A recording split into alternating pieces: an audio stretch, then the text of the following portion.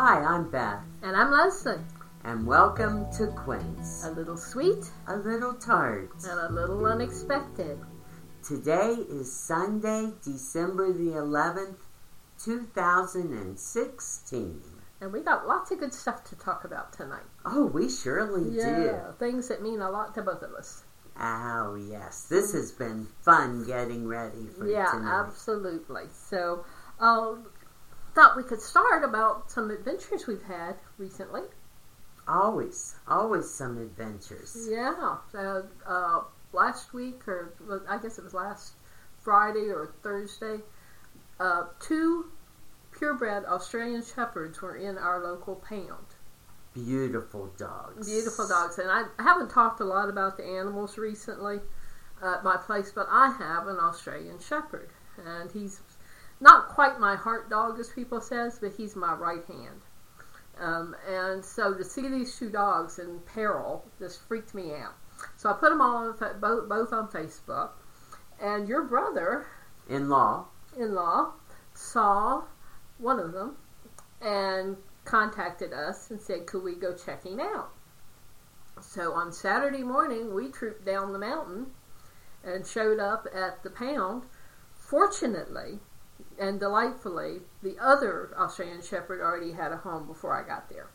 Yes, early that morning. Early that morning, somebody had gone down there and adopted him, which was just delightful. But the little red tri was still there. So we got him, he was abandoned, up on the mountain, actually. Mm-hmm. And he looked like a purebred. He had a natural bobtail. He was a red, what we call a red tricolor. And sad little dog. Oh, those eyes. Those eyes. Such a sad little dog. That was the first time I had ever been in a pound. Wow. I really do think, I've always had rescues, right, but they've shown up. They've come for to me. You. Yep. Yes. So we got outside and we called Tom and talked to him, and he said, go get him. I know. So we went back in, and we couldn't take him that day. And I really like this about our local animal shelter. They are required to take the dog directly to the vet to be neutered or spayed. So we couldn't take the dog away. Right, which is a great idea. Which is a really great idea. So that was on Saturday. So the poor guy had to stay on Sunday, and she was going to take him on Monday to the local vet and get him taken care of. So we were all excited. So you had company. Yes. Unexpectedly. Yeah. Oh, it was wonderful. Oh, I had my sister Kay and brother Tom. Yeah, so that was great. So they came down, and the local animal control officer took the dog, his name is Thorn, Thorn. Which is a play on the word briar, because we have always had briar dogs. Briar dogs, yep. And so they took him down to the vet, and you called him. I had to take Daddy to the doctor on Monday, the eye doctor.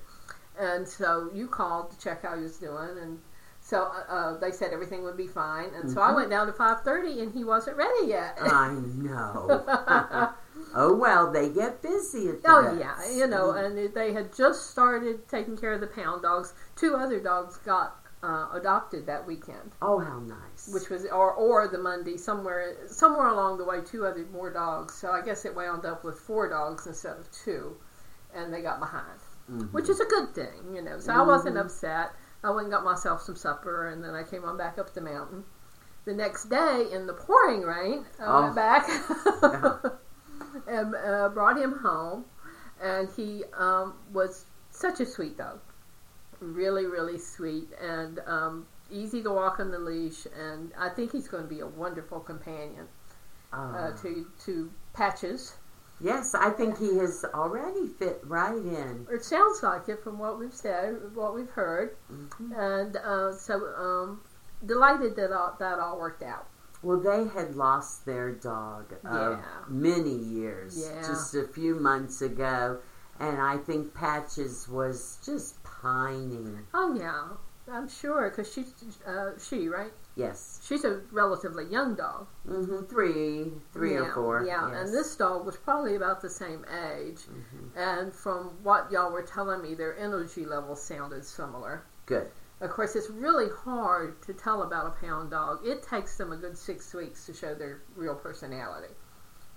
So he may mellow out, he may get hyper, who knows, but they have plenty of acreage for him to run, and so I think he'll be in, and he's definitely landed on his feet with some super people. Oh, yes. Yeah. He's a lucky dog. Yeah, so... Isn't it amazing, though, how the pound dogs, and you and I did walk around and look and say hello to all the dogs in there, how they just look at you and they know. Oh, I know. It's heartbreaking. The little Aussie that had the home was so scared. You know, even though he had a home. Wanda was reassuring. Wanda and I were talking, both with tears in our eyes. You know, he's safe. He's getting fed. He'll be okay. He doesn't understand. Right, you know? Right. We have a very... our animal control officer does everything she can. Mm-hmm. You know, she can't always do it, but she does everything she can to get homes for them. Yes. And she does a really good job. I've known her since she worked at one of the vet's offices. So I've known her a long time. And then there was this, only one dog didn't respond to us. It was kind of a hound dog. It was real standoffish, but the others, they were all over. Please take me, pick me. It was hard. Oh, my goodness. Yeah, and of course she told us some sad stories too. Yes. About how the dogs had wound up there. And just unfortunate that people need to spay and neuter. Absolutely. And with Christmas coming up, they need to think through their actions. Absolutely. A friend at work was telling me she has a beagle and about how people think beagles are so cute and they don't realize the amount of work that a beagle requires. A friend of mine got a beagle for his kid and it ate their house. Right, yes, exactly. You know, that he just didn't understand what he was getting into. He had a Rottweiler or something, which is a real laid back older dog, so he got this beagle and it proceeded to eat the house. They had to get rid of it. Yeah. You know, which was bad for that dog. You know, right, because they didn't do their research. They didn't do their homework. Yeah. I'm reading a book right now that somebody recommended to me, and I can't remember the author's name, but it's about farm dogs. And it's about livestock guard dogs and herding dogs and terriers so far. There may be one other group that work on the farm. And it describes the breeds in detail. And many times in his description, he's saying, this is not a family dog. This is a dog that requires a job. Yes. You know, these different breeds that he's discussing, you know, that they need exercise, they need mental stimulation, and it's a commitment. Yes. Absolutely. Yeah, I could talk about that all day. We probably shouldn't. All right. Yeah. So what else is going on? Well, we've been very busy at the Reynolds homestead, of course, with Victorian Christmas. I slept till 10 o'clock in the morning yesterday. I woke up to the sunshine, and I said to Clue Kitty, I said, it must be 8 o'clock. I've slept late. I came downstairs and it was 10 minutes after 10. I said, it was like I was a teenager. That was great. I think everything had caught up. 2 weeks worth of working weekends, staying late at night, back in early in the morning. You needed it. I know. Yep. So anyway, we've been busy.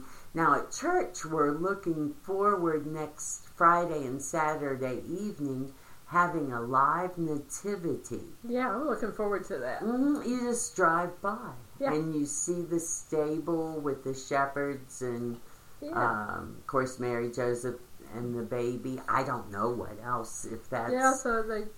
somebody told me they had a donkey, but I don't know. I assume they're going to try to get some animals. I hope so, yes. Yeah, and somebody was looking for a baby at one point. Right. They found the baby.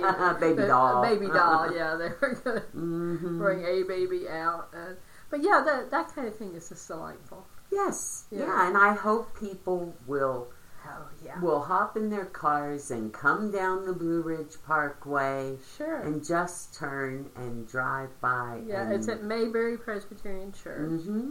Yep. Yes. Down, was it Mount 2 miles, 2 miles south of Medizin Dam, where Route 58 crosses. Yeah, and I think it will be lovely. I will bring Dad. Good. Take him out and let him see it. I think he'd enjoy that. Yeah. So we will be there. And then on Tuesday, the old folks luncheon. Oh no, it's the singles. Yeah, the swinging senior singles. Yes, I'm going. Are you going? Yeah, I got to go take Daddy, and they have a lovely meal, and then they play bingo. Yes, and I have to go do my Alzheimer's program down in Stuart. But I don't like bingo. I don't like it either. But they have such nice presents. They do, and they go until everybody gets a present. Well, that's good. Yes. Yeah, it's very nice. But Daddy loves bingo. I should take him out to it, but I can't stand it. But Daddy really gets a kick out of it. I don't think he would do the pay money kind. Right, but he'll do it this Tuesday. But he has a lot of fun with this one. Oh, I think most people do. Yeah, he really enjoys it. It's just a hangover from my upbringing, my Methodist upbringing. Well, I'm not. We have one friend calls it watching paint dry. Right. Or it's about as exciting. And I can't hear. Oh, yeah, that's hard for you. So it's not much fun, so everybody has to tell me the numbers. People are nice, and they'll tell me when I get a number. Right. So anyway, that's what's going on in Medizin Dam this week. Yeah. So, anything else? No, that's about it. Okay.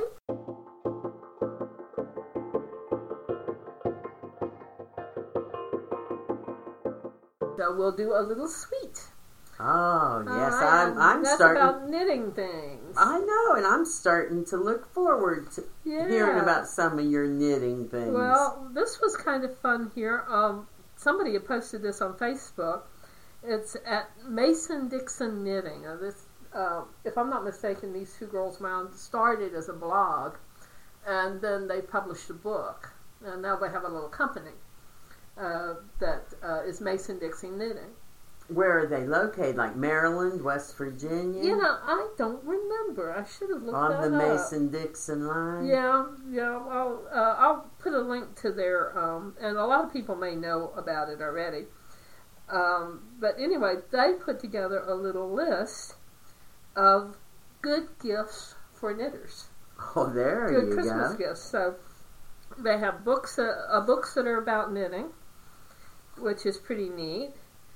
A really fun book that sort of takes off on our subject of the day, People Knitting, A Century of Photographs. Oh, how neat. By Barbara Levine. And then another book called In the Footsteps of Sheep, Tales of a Journey Through Scotland. That would be good. Yeah. Another one about You Can Knit It, Foolproof Instructions for Fabulous Sweaters, and the ever-popular Elizabeth Zimmerman's Knitter's Almanac. So is that sort of like your Bible for you knitters? Well, yeah. Elizabeth Zimmerman, Anna Zilberg, the grand dames of knitting. Elizabeth is no longer with us, but this is a delightful little collection of projects for every month of the year, which should be fun. Treasury of Knitting Pad, Barbara Walker, another wonderful grand lady of knitting. The Treasury of Knitting Patterns. Done some fiction books about being a shepherd, or non-fiction books about being a shepherd. The Gorgeous Nothings, Emily Dickinson's envelope poems. Ooh. They're full-size facsimile of poems that Emily Dickinson wrote on envelopes. And of course, Victorian envelopes were not like our envelopes. Now, what does that have to do with knitting, or is it it's just a good a fun present, thing? I think. Are all knitters like you, and they a lot of love... knitters are into books, but not all, but lots and lots of books here. I thought there were more other things. A knitting Save Our Sweater pill collector. We all need that, Everybody don't needs we? that. So we can get the pills off our sweaters. Right. I use masking tape. Yeah, that works pretty good. Yeah. I don't have pills that often on my sweaters. Well, you probably know how to wash them right. Yeah, and kind of try to take care of them. Right, and Yeah. I throw them in the washer. Yeah, that doesn't work too well. You're right. All right, rule number 1 for knitters on a cup: knitting is supposed to be fun. An extra large pom-pom maker. And we already talked about this little knitting gauge thing. This one has a Welsh Pembroke Corgi on it. But we looked at an A1 that had a alpaca a couple of weeks ago. Buttons, tools, bags, great scissors, a wrist ruler. I like that. I think that would be awesome.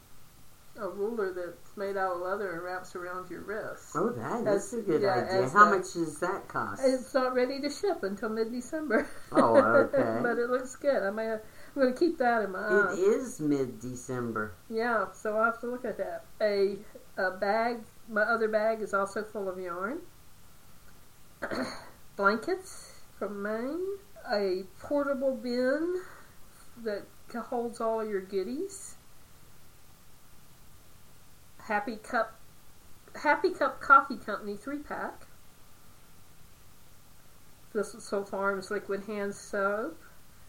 And then they're getting into crock pots. I'm not sure about that stuff. But anyway, that's some fun things for knitters.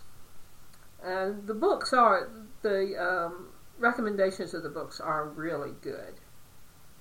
They are very, very good books for knitters. If you're not a knitter and you look at this page and you see those books by those special ladies, your knitter will absolutely die if she doesn't already have them. So, well, that's a good thing for people to know. Yeah. Who are buying for their knitting. Yeah, friends. and I'll put the link. And then the other thing that I had, this was kind of fun. I went on Ravelry and I found this really cute crochet pattern. And crochet sometimes can be problematical for making garments. And so I found this adorable hat. It's called Stacy's Bun Hat by Stacy Thorngren. And she's made it with a little hole at the top so you can pull your ponytail or your wadded up hair through it. That looks very cute. It's very cute. And the really funny thing is, one of my friends posted it online this afternoon. Or to another friend that said, look at this great thing. So it's getting some attention. So even though it is crochet, you could convert it into a knitting pattern? You probably could, but if you were a knitter, and there probably is another, I didn't look for it, but as a crochet pattern, it's really nice. Do you crochet? Oh, yeah. So I started crocheting when I was 8. Okay. So I started knitting a few years ago.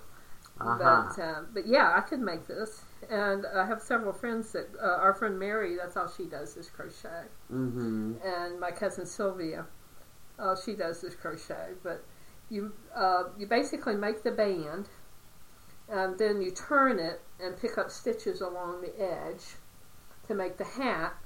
And then, if I'm not mistaken, this part up here has a little piece of elastic that makes it hold the shape better.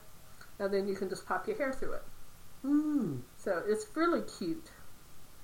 And I think it would be fun to make. And not very hard. I'm pretty sure it's not a hard pattern.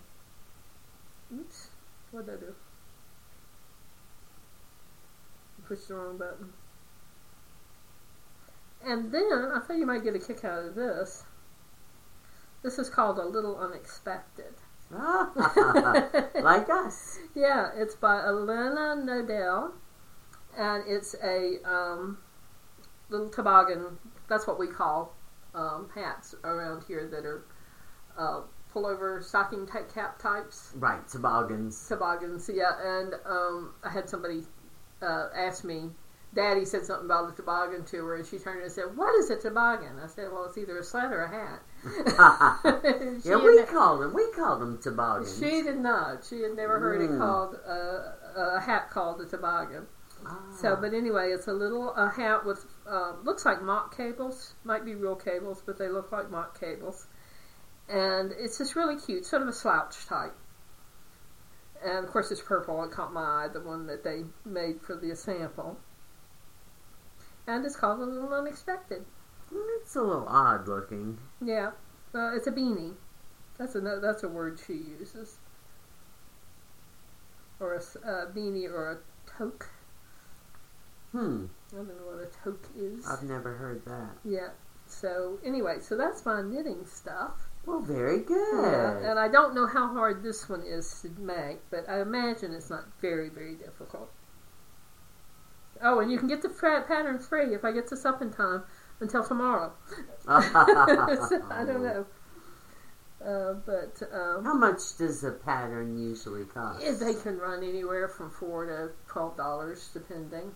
So not too much. That's not bad. The shawl that I made, that one was $10, and it was well worth it because it was incredibly well written by a professional.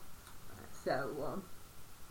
Well, and people should be paid for their patterns. Absolutely. If they think it up. Have you ever made a pattern and put it up for sale? I have. I did a fingerless mitt pattern. And I haven't got it on Ravelry, but I have sold quite a few copies of it. I made a sample and then I took it around to a couple of shows. But you have to do it in different, it takes a lot of time because you have to do it in different yarns to make sure it's going to work. Oh. You know, and not just the one kind. And then if you're doing something in different sizes, and then the really best thing is to have several different knitters try it because everybody knits different in gauge-wise. Even though they are on gauge, sometimes gauge-wise. Yeah, so yeah, these people that are doing this, they're putting a lot of work into these things. So, $4, $6, $8 is not much. This one's $5, and I think Stacy's was $5. You know, it's well worth it. And she actually wrote, "This is for the pattern, not the finished hats." You know, because people can misunderstand that. And this is made with a not very expensive yarn, the bun hat Plymouth yarn, which is not a really higher end type. So I think you would enjoy doing it. Well, very people good. Out there. I can't get her to do it, but no. Okay.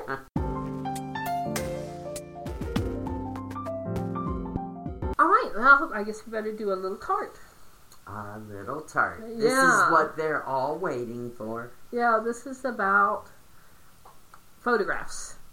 That was my choice of what to work on this time. It's a great choice. Yeah, because this is part of my business, is doing photographs or selling photographs. I have a bunch of them online, and it's interesting. It's always fascinating to me the various. The pictures themselves are fascinating. Oh, I love them. Absolutely. And then, but the history as well, and the clothing, and what was important to people to take a picture. Back in the old days, people didn't have a camera in their pocket attached to their cell phone. No. You went to a studio, or a little bit later. Well, you went to a studio basically from probably around the 1860s. Yeah, and the very first type was called a daguerreotype, which I don't even know if I say that right, but it was the first commercially successful photographic process. There were photos made before that, but it was such a cumbersome process that it maybe took 3 or 4 days to get a picture. Wow. Which would be kind of hard to take a picture of somebody in 3 or 4 days. And it still took minutes. You're always seeing the pictures of children with things on their necks to hold them still so that they wouldn't move. And that's why there weren't smiles, and they weren't smiling because it would take, your face couldn't hold it. So they would take minutes. And I have a few pictures here and there of the dog, and his tail was just a blur because they couldn't make him to hold still enough. But the daguerreotype was a image that was put on a silvered copper plate. And the silver was what reacted to the light and captured the image. It's just amazing to think that somebody thought of that. Absolutely. And it was a long process. Several people were involved in the different steps. And even when the daguerreotype, when he first started doing it, someone else figured out something that improved his process. Right. And so it just came along. It's been that way ever since. Absolutely. And then you had the ambrotype, which was a positive photograph on glass. Mm-hmm, yes. Yeah, and then there were 2 different ways that was done. The older ones, the photograph was on the back of the glass, mm-hmm. and they usually put another piece behind it to protect it. And then later, it was on the front of the glass, and they put it a different way. And then the thing that most people are familiar with from the really early days is the tintype. Exactly. Which is not made on tin. No, but you will see them around the antique shops. Absolutely, at this point. And I have several sitting in front of me right here. Books of them, you do too. Yeah, and that they're also known as a ferrotype. And it was made by creating a direct positive image on a thin sheet of metal coated with a dark lacquer or enamel. And it was used as a support for the photographic emulsion, which is the stuff that reacted to the light. Mm-hmm. And this is the type that itinerant photographers, the process had become more something that they could do out. So I've got a picture somewhere of the guy actually took a picture of his little wagon with his horse down on a road, and he's up above it. And it's a picture of his little, how he got around from place to place. And they would travel? Yep, they would travel around.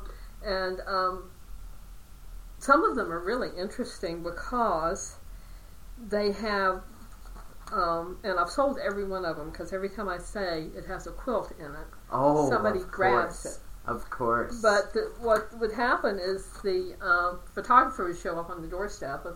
They went to houses. They didn't just go to towns. They went out to outlying farms. Mm-hmm. And maybe the only time a family ever got a photograph. Mm-hmm. And so they would hang up the quilt, the family quilt, as a backdrop, to hide whatever they wanted to hide in the back. And the quilts were just marvelous. Oh, yes. Yeah, and so every time I say there's a quilt in it, somebody snaps it up, So I don't have any right now, and that was the important thing to the different collectors like different things. Absolutely. Yeah, and another thing that is really interesting about the tintypes, one thing that I sell often is the sleeve that the tintype is actually in. Right. Now I have a bunch of those sleeves here, and you do too. Yeah. Now, if it has Potter's patent printed on it, that is a fellow that made a particular type sleeve, and people collect them.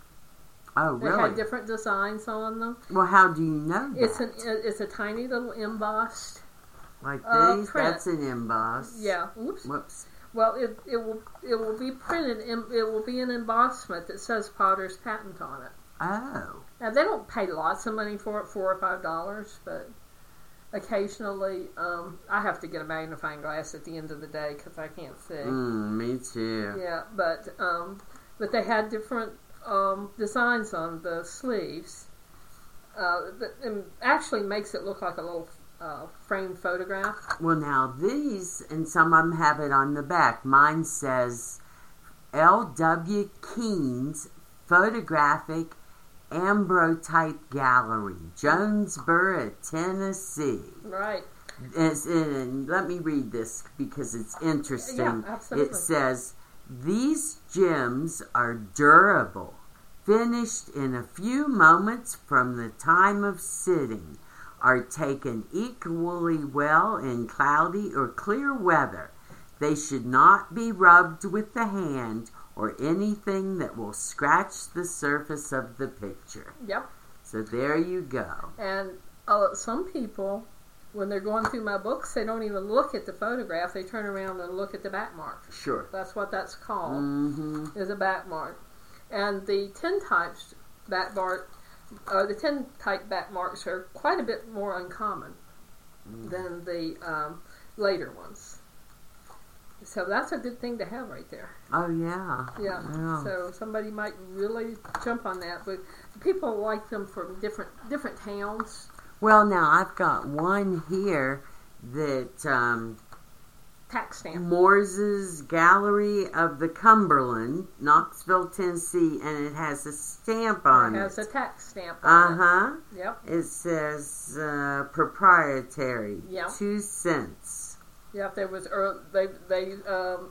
the early days they would charge a tax. That one's a carte de vista or carte de visit. CDV. CDV. Yep. They would put a little tax on it, 2 cents, document tax. So that's the next thing that came along was the carte de vista or carte de visit. Carte de visit is the real way to say it. Or CDV, and they really started getting popular around 1860. The image is so much better than the tintype. The tintypes did fade. I've got some here that are almost black. Look at this one I have where the guy is pure and the woman looks like a ghost. I think somebody scratched her out. That happens sometimes. Maybe they scratched her out on purpose. Just they like scratched it out on purpose. In modern days, you cut off somebody's head. Yeah, that's what happened. somebody scratched her out on purpose. Isn't that funny? We could write a novel about that. A short story, anyway. Yeah, I have a couple of those that happened. But so the CDVs from 1860 to 1880, you'll find a lot of Civil War soldiers. Oh, yes. I've sold any of those pretty much. Yeah, I had a really cool one that was a young woman who was holding a pistol in her skirts. Oh, yeah. I got a lot of money for that. I bet you did. And babies, children, because it was getting more common to be able to get a photograph, you start getting singles. A lot of the earlier things that the itinerants did, they would have several people in them because they, the family can only probably afford one. Right. Or so they would take it. And the really sad thing in all of these are the postmortems. Yeah, you mean that they took at the funerals? Well, they took a they took a picture of the baby or the person because nobody had ever taken a picture of it before. Right. And sometimes you can tell, sometimes you can't. But sometimes you can tell that it's a little dead baby, and it's just heartbreaking. It really is. Gosh, you've got a lot of them. Oh, this is only book 1 of 7. I have a lot of these. But another collectible thing about the CDVs is the back mark. And then unusual, because so many of these are just, portraits. And portraits of children. But the back mark, I've had a few women that had studios. Which were very interesting. Had some West Virginia itinerant CDVs. I don't know. I guess when they did those, they may have taken them back to the studio and then mailed them. I'm not all that up on the process. But there were some traveling photographers that did CDVs. Here's a nun. Oh yeah, nun. Yeah, and the really sad, another really sad thing about these are all these people are unidentified. That's right. And we got them at auctions. We found boxes full of photographs. Yes. And it was just really sad because nobody knew who they were. Then every once in a while, they'll have a name on the front or the back. Yeah, I'll have a picture of the U.S. Consul's daughter from, about 1880. So, but yeah, once in a while you round up with a little, but it still doesn't help you very much because you don't know what family to attach it to, or her name is Wilson or Watson, or unless it has an address. And then sometimes that's the beauty of eBay or the internet, because you'll put it up there, Watson, and maybe it's Jonesboro, Tennessee, or something, right. And somebody will turn up. Somebody will turn up. And then, after somewhere in there, people started doing stereo views. I know, I love them. Yeah, and this was basically early television. Mm-hmm. You could buy sets of these things. Oh, yes. And they would tell a story. Yeah, they would tell stories. They would be a travel log. There were all kinds of things. And my very favorite and probably best one that I have is a picture of Colonel John Ash's house, which is the headquarters of General John P. Hatch at the South Battery in Charleston, South Carolina. Oh. And it's hard to tell without the viewer, but it is, what do they call that? Black, bunting, not bunting, the black. Oh, right, with mourning, like a mourning bunting. For Abraham Lincoln. For Abraham Lincoln. Wow. Yeah. How do you know it's for Abraham Lincoln? It's right, the date or the dates. And what it was, because the occupation was still going on.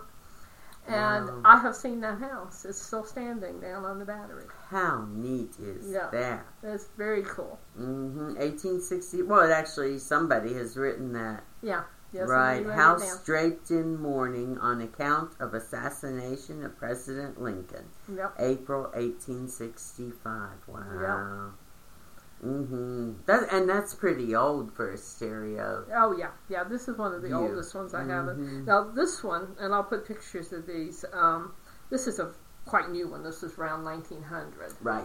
And there were several different people that did the Underwood and Underwood was one of the H.C. White. Somebody out of Meadville, Pennsylvania, where I went to college. That was a very popular. I've had a lot of those. Yeah, and then of course Anthony and Company. They were the ones that did the Matthew Brady Civil War, or worked with Matthew Brady with the Civil War stuff.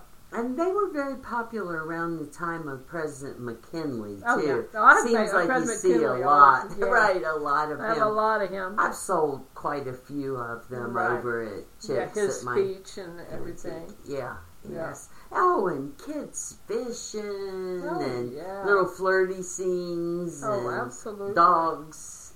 Yep. Yeah, pets. There's lots of fun stereotypes. And I used to have a viewer, but I sold it once to pay a bill or something. Yeah, and I think I still have one, but I haven't run across it yet. And it does help to sell them if you have one. Yes. But you can still. We were at a show one day, and this guy came up with the camera. You can still make them.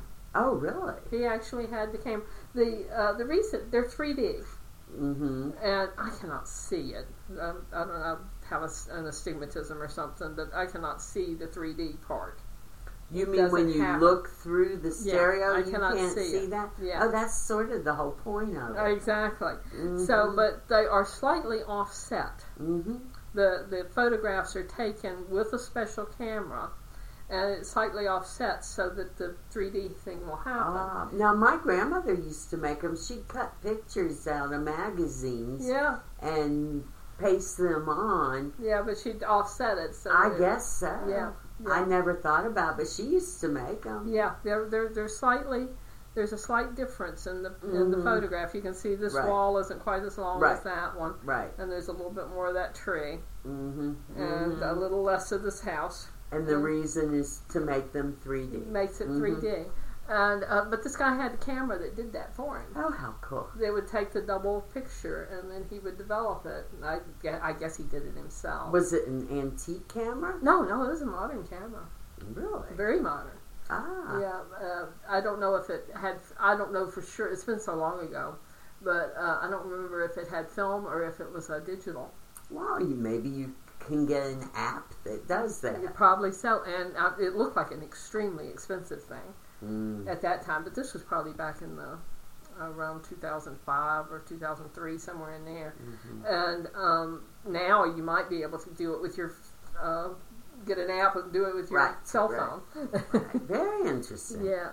And then the last kind we have are the cabinet cards. Oh, yes. And this is probably what most people really think about. Either the CDVs or the cabinet card are probably the ones people mostly think about when they're thinking about family pictures, with maybe a few tintypes.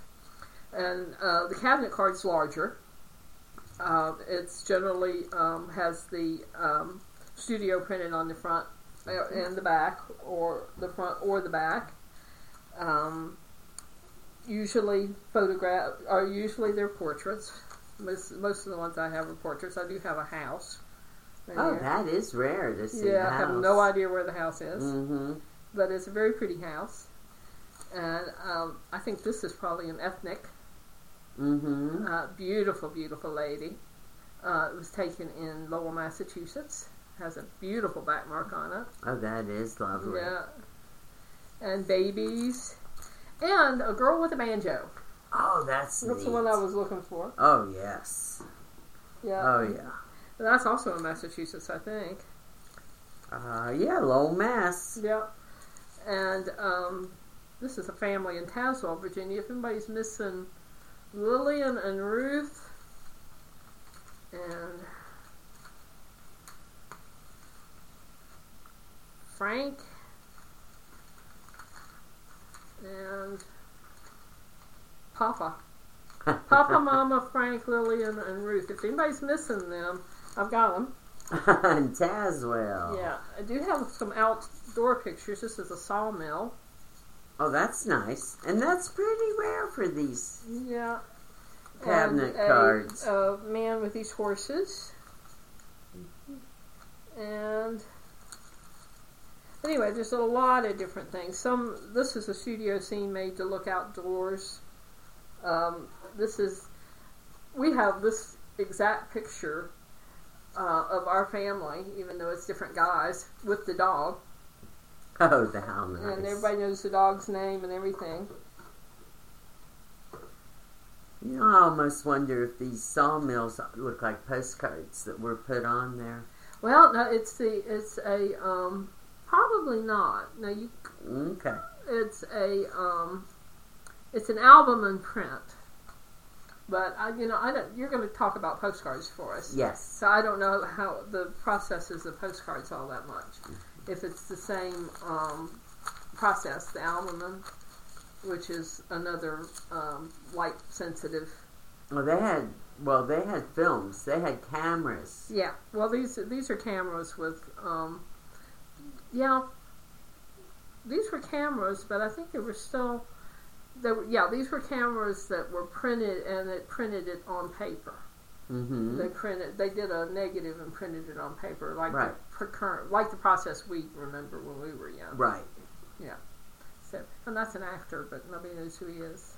Well, you might want to put him up. I have done that. All of these are online. Okay. Well, I mean, I have put it on Facebook. Yeah. A couple different times. And somebody knew who it was? One time. We figured it out. I mean, it was like a few people really went to I work. think his name is Howland, but I or never Fallen. have found him. Yeah, try putting it up there as a challenge to your Facebook friends because it's from a theater in Chicago. Yep. Yeah.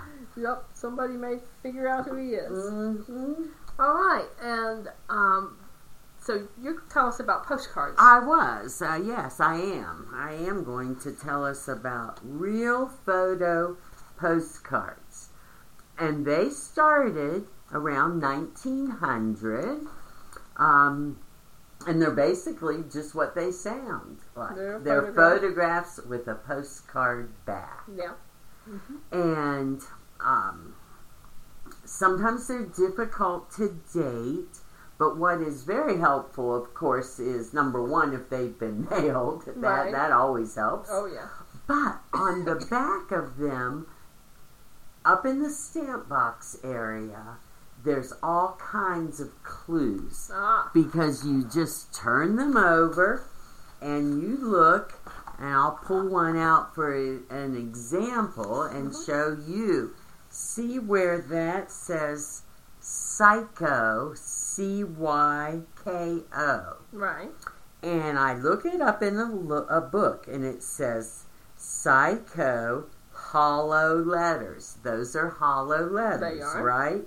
That process was used from 1904 through the 1920s. So that's how you know. You take this one in the back. It has Azo, A-Z-O, right, and it has 4 triangles in the corners, right, pointing up. And Azo had squares and triangles and diamonds, but with 4 triangles pointed up. That was from 1904 to 1980. Wow, so that one's a much narrower. That one is a narrower one. And, some of them are, within 5 years. Wow. Like an EKC. Right. That was 1945 to 1950. Right. So that's fairly recent as far as these things go. So there are ways to identify. Okay. Now, another thing about the real photo postcards is that anyone, including you and me, could have bought a camera that took those films. And it wasn't.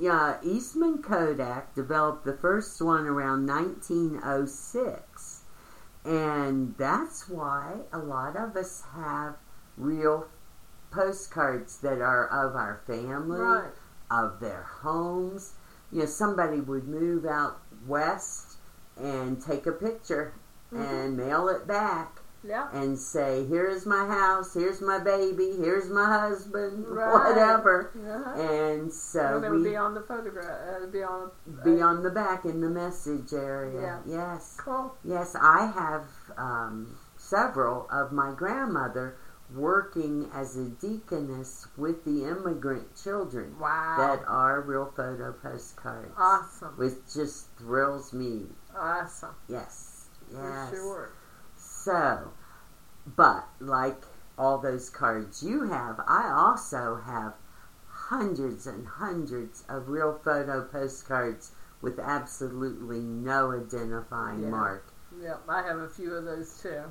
Cute babies, and some of them are popular and can sell because of the wicker chair they're sitting on. Yeah. Or if they're handicapped and they're in an odd-looking wheelchair, or whatever, or on a beautiful horse, or on an ugly horse. Yeah. There can be, ways to put it out there. For sure. One of my favorite stories surrounding real photo postcards, I had one from around 1918, and it was postmarked, small town out in Nebraska or Kansas, one of those.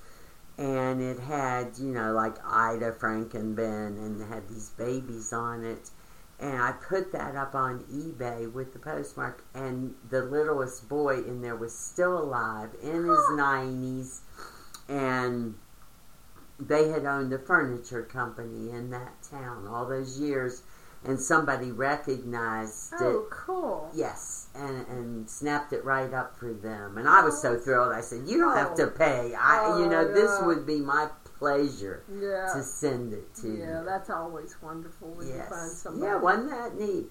Yeah, that's really cool. Yes, and I'll show you another picture, and don't you tell anyone, Leslie. Uh-oh. But I have had a crush on this man. You told me about that. Photo. I keep him above my desk, and anytime I need a smile, I look up and smile at him. So here I am. Quite lovely.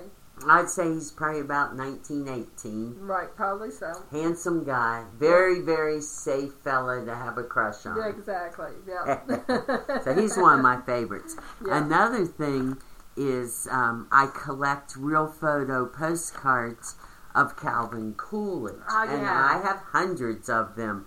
Here's one with an Indian headdress. Cool.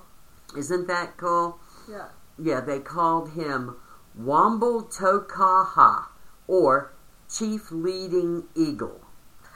Yes, and that was a photo by Rise, R-I-S-E, did the postcard. And that was a rather popular real photo postcard company.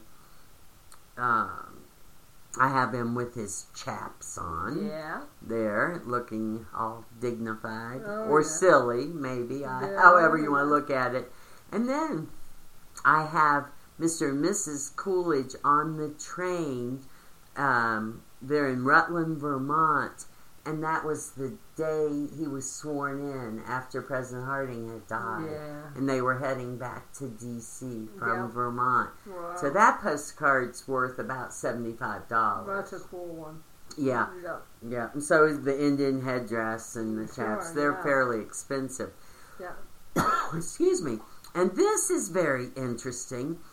This is Mrs. Coolidge with her dog. Yeah. And she loved dogs and was often with them. And it's two different companies. So she must have been doing a photo shoot with several photographers there. Yeah. And he got a better shot. Yes, this is the Rise studio. Yeah. Definitely. And the dog is behind her in that one. Yeah, and at first you think it's the same card. And then you realize, no, it's the dog's different. Yeah, absolutely. And two different companies. Yeah, she's sitting a little bit better. Yeah. So isn't that funny? That's interesting. Mm-hmm. So... All right. Now, how do you tell? This is a problem I have when I have photographs. Or postcards. How do you tell for sure it's a real photo? Well, because they look like photographs. Because some of the ones I have early look like photos, but I don't think they really are. Right. And people do make that mistake quite a bit. In fact, I get annoyed on eBay when someone will say a real photo and you go, it's a lithograph. It's not. Yeah, and it's really hard for me to tell, so I don't sell those. I'll tell you, because you look and go under the light and you will see the photographic process. Remember those old Polaroid cameras from the 50s or 60s? And I'm going to show you one where they would wipe the... liquid across. Right. Well, when you look at these old postcards, like here is one that's a toughie. Well, for one thing, if it has the back, too. Yeah. But another, if you put that under the light, you will see just some traces of... Like the silver. The silver. Right. That's the word I'm looking for. Yeah, but some of them are tough. Yeah, because I've been afraid to, because I don't want to make anybody mad. See, now there you go. That's... Yeah. But this one is a tough one. Yeah, this is definitely is. Because I can see the silver on it. Exactly. And this one is a little tougher unless you're under a really good light. Well, the ones that are really confusing me, I need to bring them to you sometime. They're really early. And they don't look totally like photographs to me. But they also don't look exactly like a lithograph. Right. And some of the European ones are difficult. Yeah, you bring them over and we'll take a look and see. I don't want to make anybody angry. Right. You know, and I did have a couple of naked ladies that I sold, and I said, maybe real photo, and people bought them. And nobody complained. Okay. So, but almost 99% of the time, you will be able to see a little of the silver. Okay. Mm-hmm. Yeah. Or if they have the back. Yeah. Well, these had backing, but they weren't exactly like that. Yeah. Well, they're going to have the process in the stamp box. Okay, that's a thing I did not know at all. So right. That's interesting. And they will, and you can look that company up. Okay. And you can date them. All or right. at least within a period. All right. So. I learned something very important today. Thank you. All right. And so now that we've gotten into the 20th century, when we were kids, my grandmother had a little box camera that you looked down into. Oh, yes. Oh, yeah. And took the picture. I remember her lining us up, us kids, and taking our picture with this little box camera. My grandma had one, too. Mm-hmm. That's the first camera I remember. And then as time went on, they finally got the snap type, and then the Polaroid. Right. That you... The one I remember wasn't the emulsion one so much as it had a little piece of paper on it, and you hung it up and waited, and then you peeled it. Mm-hmm. Right, yeah. Yes. Yeah, but the very first, and it was a pretty bulky. Yeah, my dad sold a had few one. of those. Mm-hmm. Yeah, I've had a few of those. And people buy old cameras, folks. Yes, they do. And, I don't know what they do with them, but I've sold every one. They collect them. Yeah. They collect them. Yeah, I have sold every old camera I've ever had. I can still smell that emulsion of my dad with the little pink. It was a little pink thing. Yes, and he would... And you have some, and yours have held up really well. They have. Well, this is one of the family, and you can tell I'm about 2 there. Yeah, because... so it's 57 years old. Yeah, they have held up really well, because a lot of the ones we have faded. Well, and I then have the ones from 1982, when my son was born. Yeah. We happened to have a Polaroid. I had a home birth. So my husband would take that camera and snap, and I've got everything from A to Z. Trust me. We won't take pictures of some of them, yes.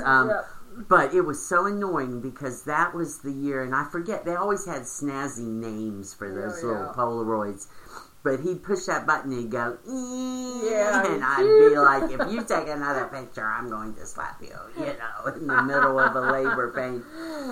But I've been lucky that they've held up because a lot of people's have faded. Ours were probably more of that kind, the spit out kind. They haven't held up quite as well. Yeah. So you have been lucky. Mm-hmm. Or stored them properly. Yeah, I've got them in a nice album, and I've always kept them. Yeah, out of the light and everything. Mm-hmm. And now, anybody can take a picture anytime. Yes. Because everybody almost has a camera attached. You finally got into the 21st century. With my iPad. With your iPad, and you've been able to take pictures. Yeah, this iPad takes beautiful pictures. It takes beautiful pictures. Mm-hmm. So yeah. Because I don't have a fancy phone. Yeah. And, you really don't have a fancy phone. I know. I spent an hour on the phone getting my 3 months today. That's another topic. But I was a little frustrated today. Every 3 months I go through this. Yeah, but they can't believe I have such an ancient phone. Yeah. But well, ma'am. Yeah, I imagine it freaks them out.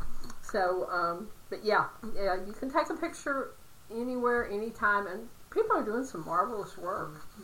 Well, speaking of Christmas and going back again, in our stockings, my mother would remember what camera each of us 5 children had. We all had different ones. Yeah, of course. And I had, of course, the one that took 110 film. Yeah, I had that. It was just a little thin. Instamatic, whatever it is. Yeah. Yeah. She would remember and she would give you film in your Yes, stocking. it would always be in our stocking. That was great. Yeah, I never ever learned how to do the 35 millimeter where you had to thread it through. Yeah. Well, and all the there are people still that do all that. I think they're doing digital now, but people do some amazing work. I see pictures of these Australian Shepherds, and I take a picture of my dog, and they're taking artwork. Yes. Just amazing stuff. Well, I think there will always be those people who are artists. Absolutely. Now, we have several in the area. This is something I kind of wrestle with because it's expensive. Is all these people taking pictures for proms and graduation. Mm-hmm. And, back in the old days, we would go out in front of the rhododendron bush and Mom would take a picture of you with your date. Right. Oh, yeah. And now they're taking kids out into orchards and... Or they come to the Reynolds Homestead. The homestead. A lot. and I think it's great in a way, but it's a prom date. Right. Oh, yeah. They pay big bucks. They pay big bucks for that. And, telling sort of a secret here, my brother went to the prom with this girl, and he didn't care about the picture. Yeah, but her mom would have got her money back getting a picture with Sammy Sheeler now, wouldn't she? Maybe now, but, but he doesn't care about that picture. Right. Because the girl, I'm sure he has kind thoughts about the girl, but she's not high on his list of no things that are important. And I doubt he's important to her. Yeah. Yeah. So, I kind of wonder about that sometimes. To spend that kind of money on that. And the photos are marvelous. I've seen some really great talent taking them. Yeah. So, I know. Anyway, if people have opinions about that, let us know what you think. Well, on your babies, you'd always go get the picture with the baby on Santa Claus. We traveled 50 miles to the mall in West Virginia. We never did when that. My son was little. Yeah, we didn't do that when I was a kid at all. No. But there'd be a parade, and you'd get pictures with Santa Claus, maybe. No, not that I remember. The only Christmas picture I remember for sure is me sitting on a tricycle in front of the Christmas tree. That's the only one I can remember. I'm sure there's others. But of course, we had the family Christmas card. My mother would send out 500 of them every year. Oh, yeah. That was a big deal. Big deal. Yeah. Yes. Everything's sort of different. Mm-hmm. For sure. All right. Well, we better be thinking about...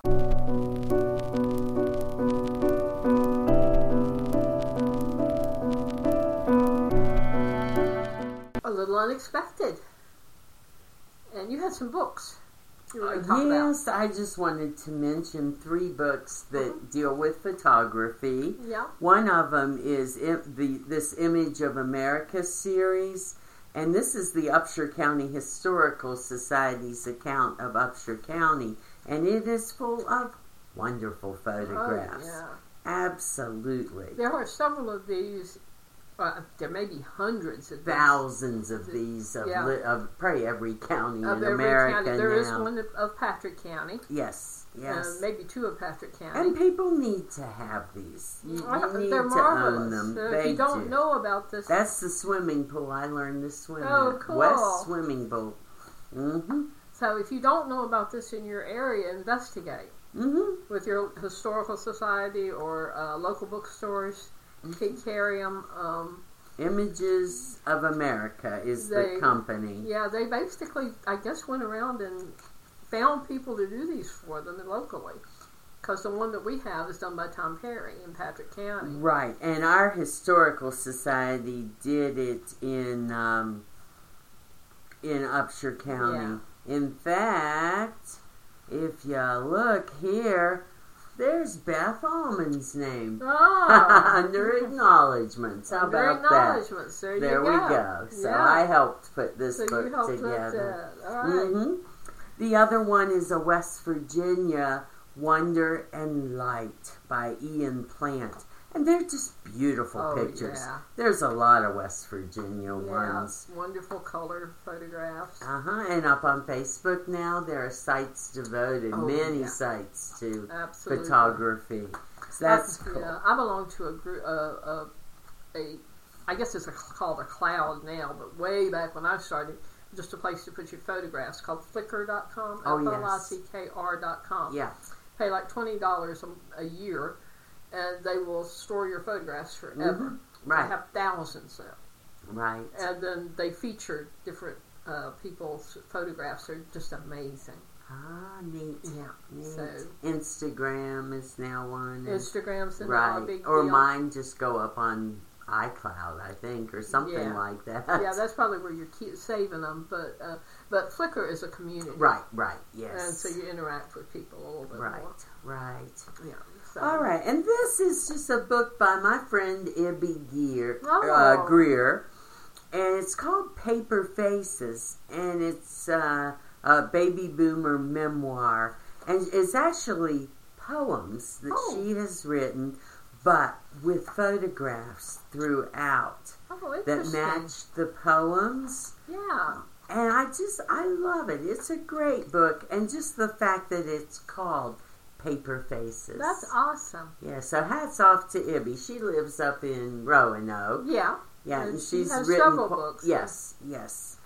So I just thought that was pretty cool. Wanted to mention that. Creative. Mm-hmm. Yeah. Yes. All right. So, you have a quote? We have a quote, don't we?